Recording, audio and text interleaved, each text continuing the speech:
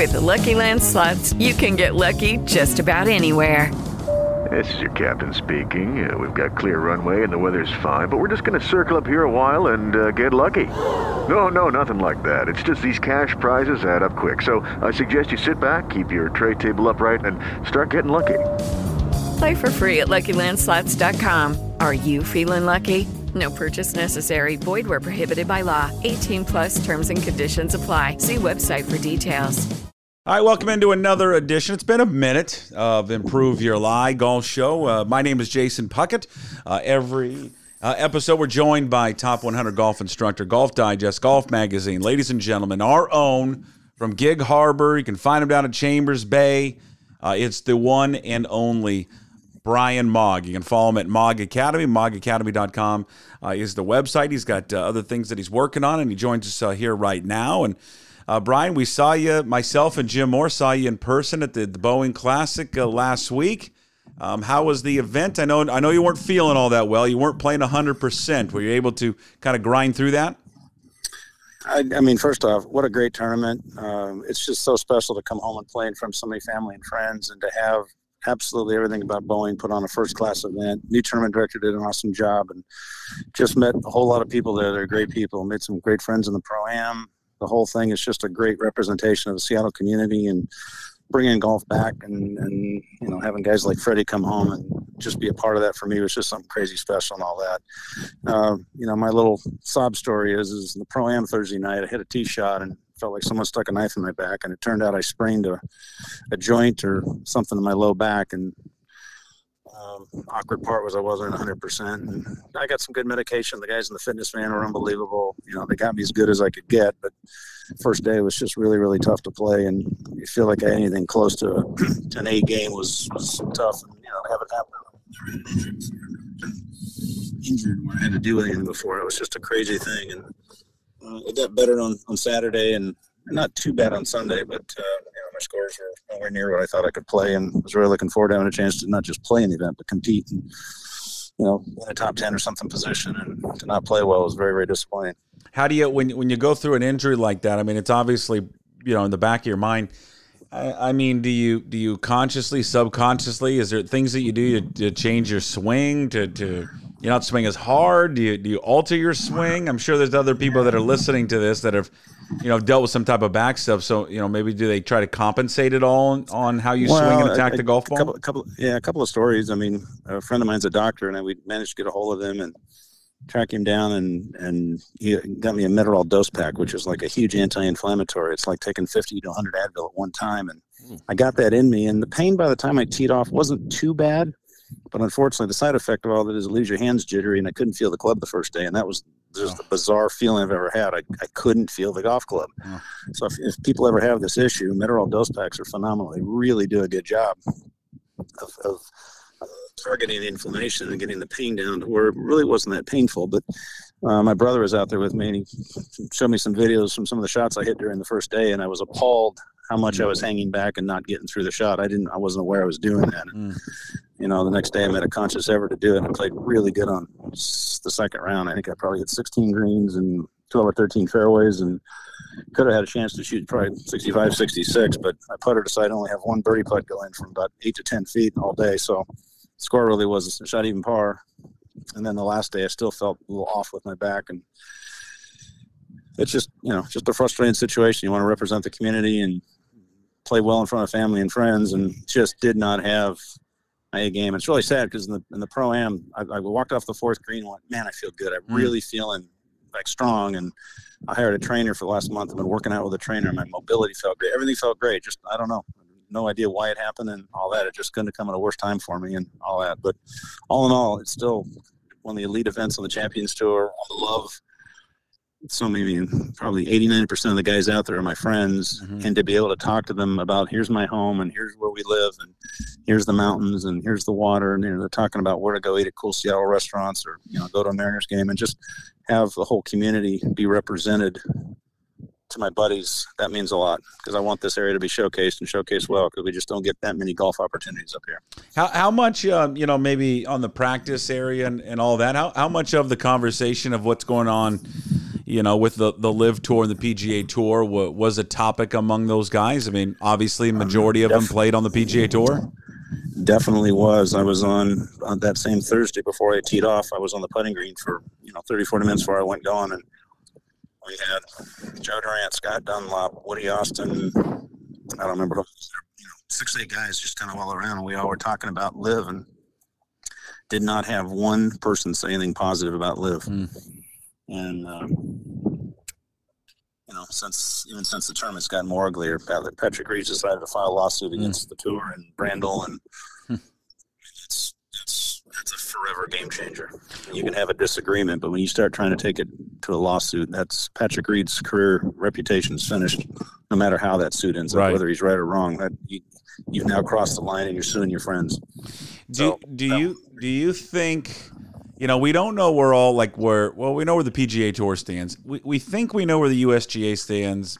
We think we know where the R&A stands, and then of course Augusta National. They seem to all be aligned with one another.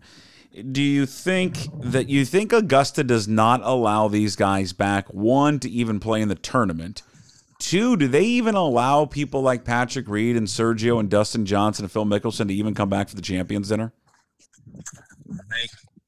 Opinion, no, they will not be allowed to come back for Champions Dinner or play in the tournament. That's Augusta's an invitational tournament. They are not beholden to the same criteria that the USGA and others are, and I think Augusta will play severely tough with their champions. And if they've switched over to Live, then they're not going to be welcome to come back. That's my opinion. I don't factually know that, but from what I'm hearing and what I feel and what I think will happen, I think Augusta will be the tightest line that they can, and I think the USGA, R&A, and the PGA won't play as hardball, but they're going to gradually just let the criteria for how you get in. Guys are not going to be able to get in. That's why the next big decision is going to come down is, these lawsuits are starting to happen. It's now going to come down to world ranking points. Right. If you can't get into world ranking points, you're going to struggle to continue to stay in the top 50 or 100, whatever the criteria is to get in some of these majors. So therefore they're going to get cut back. And, even a weird statement here, playing in the 54-hole Boeing Classic, which was awesome and phenomenal. I've played in 72-hole tournaments my whole life. 72 holes is a much deeper representation for where the talent levels are at. So if you're going to have these young kids, 20, 25, 30-year-olds, and they're going to Live and it's only 54 holes, you are not going to get the deepest winners that you are on the PGA Tour. Right. 54 holes sounds great. I'm going to be home more often. I'm not going to have to play as much golf. I mean, I get that. That's attractive. But most of these guys are in their 40s. That's attractive. Mm-hmm. But I don't want to see the Patrick Reeds of the world playing 54-hole golf tournaments. It's not enough hole to determine who the true champion ought to be. So while Live thinks that's their thing, because that's what Live is 54 in Latin. That's not enough holes to determine elite winners of major tests. I mean, the USGA tests you over 72 brutal holes of golf. The Masters tests you over 72 holes of pretty intricate, tough golf. And Live events, I think they're going to struggle if they remain at 54 holes.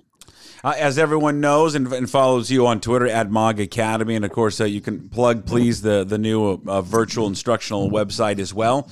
You do these just fabulous golf lessons. I tell everyone, we go over this all the time, there's 60 to 90 second videos, and they're great. They're to the point. They're easy to understand. They don't bog you down with a lot of needless information, and they're just easy to follow, and they're simple steps. What do you guys, I know you're on the course today.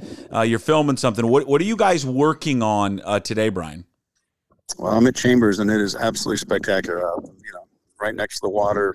USGA just finished hosting the ladies amateur, the golf course. If you saw it on TV last weekend, I was in the fitness van way too much last weekend, but they had the ladies am on, and it just was showing Chambers in just phenomenal fashion. I had several students in the event. They all came back just raving about everything about USGA, the quality of the course, how good the greens were, those kind of things. One of my girls even played with the winner in the first 2 rounds of medal play and raved about her and just how good a player she is. But so we're out here shooting some video stuff, and specifically, it's right what we're doing right now is trying to get people to identify where their acceleration point is in their swing. I mean, you can swing like Bryson 120 miles an hour, but if your acceleration point is too early or too late, man, you can hit it miles offline. So it's about when your acceleration point is and where you get the bottom of the snap of the swing going. And does that change? Well, it sounds like how you just kind of set that up. Does that change for the individual? Well, it can. I mean, if you had to stereotype, the average amateur certainly gets their acceleration from the time way too early. Right. I had some lessons this morning, and I had one student that actually has too much hold of their angle, so they're actually having their hit way too late. I couldn't get the ball in the air, so that's rare to have that happen. Most everybody else is an early releaser, but in the big context of things, it's almost like if you turn the club upside down and swing and where the whoosh is, you're trying to get that whoosh at or after impact. Right. Through or just after impact. So for to kind of paint the picture for people, I would assume, where do you want the accelerate? Where's the ideal spot for the acceleration, the fastest part of your club ball contact? Where is that, Brian? From your back knee through impact to just past the ball. Okay. So as your hands drop down to just kind of about thigh high coming down, at that next moment here, that's when your arm speed's the most accelerated, and that's when your front hip's pushing off the ground and turning as hard as it can, and your legs are pushing, the club's accelerating, everything is just completely maxing out right then, and that's when the whoosh noise comes out and your compression is at the right time. How do you not, if I hear that, and if I'm thinking this, I know others are thinking it as well, how do you steer away from just swinging too much, trying to make that speed happen with your arms opposed to your lower body? What's a good thing to work on? Because I can see people doing a practice swing, and it kind of feels that it's more all arms there at the bottom and trying to make that swoosh sound. Maybe give some pointers on what amateurs can work on, so it's just not all hands and arms. Well, the first thing is as soon as you feel some pressure, and I felt it, tighten up a little bit on certain shots playing Snoqualmie last week. I mean, there's some pucker factor holes out there that are pretty good. And whether it's 14 and going for the green or just some of the longer par fours out there, tee shot on the fourth hole, you can feel that. And your tendency is when you tighten up, that's when you shorten up the arc of the swing. That's when you shorten up and make it just an arm swing. So be aware that under stress, under pressure, that bias, not just at the amateur level, even at the pro level, that bias can certainly come back out. So let's be aware that this can happen at any time in the swing or any time within a round when you're feeling some stress, anxiety, and nerves and all that. The antidote when it's all said and done is to make sure you've got good breathing going on and good relaxation in your hands and arms. And the other thing would be really good would be like from a fitness standpoint, if you had a medicine ball, a sandbag, and you had to kind of like throw it, you'd make like a 1 foot backswing. And as you go to throw it, that's what you're trying to feel like. You're trying to throw a medicine ball like into a wall to your side, if you're righty to your left side, or a sandbag, you're trying to throw it down to the next person beside you. You've got to use your rear, your thighs, your hips. You've got to use all that. And the whole point of it is you throw it to your target direction. And if you throw it too early, you're throwing it and splashing it behind the ball. You got to make sure you're throwing that med ball against the wall to your left if you're a righty. That's the natural acceleration point. It just sounds all so easy, really, when you explain it like that. It's not. No, it never is. It's not. It's never. All right, well. It never is. Hey, I know. I got one more. That's a great one. And then, will that be put? Where will that? Is there something like that on your new virtual website that people can check out? I'm sure there's probably multiple videos like that. There's like 250, 300 videos up, and each of those points, as well as a whole, everything else is covered on there. So it's all out there, and I've had fun scrolling through things and going back from shooting it 6 months ago, going, oh, that's a pretty good tip right there. I remember that. That's some really good information. So there's a lot of cool stuff on there. Plug the website again for people. BMVGA.com. BMVGA.com. Check it out. Brian does just great work there. Hey, one last one for you. It's something that I struggle with, and I'm just curious about. And I know there's probably, I know what your answer is going to be to a degree. So you're like, well, it depends on the shot. But I'm curious though. Is there one wedge that you lean on more around the green, more than others? Well, the answer is yes, and I have my plug here, my high toe TaylorMade wedge, which I absolutely love, 58 degree. Okay. I probably use that as much as any club around the greens, but to me, chipping is about more right brain creativity. I got to chip it over this hill. Oh, I need to make it stop running down the hill. And Snoqualmie was really, really good test of that. On Sunday, I had so many shots. I think I was something like 8 for 9 getting the ball up and down around the greens. I kept just barely missing edges, and I had these cute little 25-foot chips off edges, and pretty much used my lob wedge the whole time. But the point, and really to answer your question, is as a golfer, you got to have a little creativity. You got to kind of figure out, okay, I need to hit it this high, land it about right here, and it's going to run about this far. And then my whole thought last week when it was chip to the pitcher in my head. So I had this pitcher, and I tried to hit the shot to the pitcher I was seeing in my head, and I had some really cool shots. I got a horrible break on the 8th hole on Sunday, and I ended up short of the green in 3.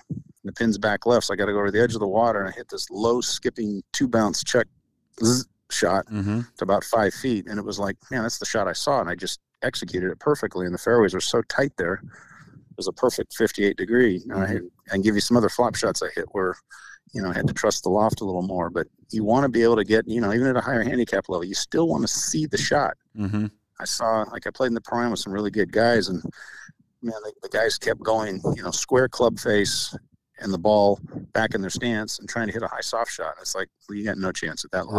Right. I mean, at that point, you've got to have the correct loft on the face. You've got to have the correct ability to hit the ball, or slide the club under the ball to have any chance to stop it, especially as fast as Snoqualmie's greens and firm as they were. You still open up your 58 a little bit, or do you leave it like the normal kind of situational? line? I mean, situational. 58 degrees is a ton of loft. I mean, that's plenty of loft, but I would say for Snoqualmie, I certainly had way more shots with added loft where I had it opened up because you had to pop it over a little hump or try and make it land fairly soft. Yeah, it's crazy. It's just fun to watch. I think so I find it, getting in that conversation of which one to use, and then I kind of bog my mind down. And sometimes if I feel I just pick one and stay with that one, then it's a little bit easier. And then you can be, a little creative with where you put it in front of your stance, back of your stance, all that kind of stuff. So, all right, enjoy yourself. Plug the website one more time for us where you can check out all your new virtual videos for instruction. bmvga.com. There he is, Brian Mogg. Follow him on Twitter at Mogg Academy. Check out the new website. Follow all his videos here. You've been listening to another edition of Improve Your Lie Golf Show. We'll talk to you next time. Hello, it is Ryan, and I was on a flight the other day playing one of my favorite social spin slot games on ChumbaCasino.com. I looked over at the person sitting next to me, and you know what they were doing? They were also playing Chumba Casino. Coincidence? I think not. Everybody's loving having fun with it. Chumba Casino is home to hundreds of casino-style games that you can play for free anytime, anywhere, even at 30,000 feet. So sign up now at ChumbaCasino.com to claim your free welcome bonus. That's ChumbaCasino.com and live the Chumba life. No purchase necessary. VGW. Void where prohibited by law. See terms and conditions. 18+.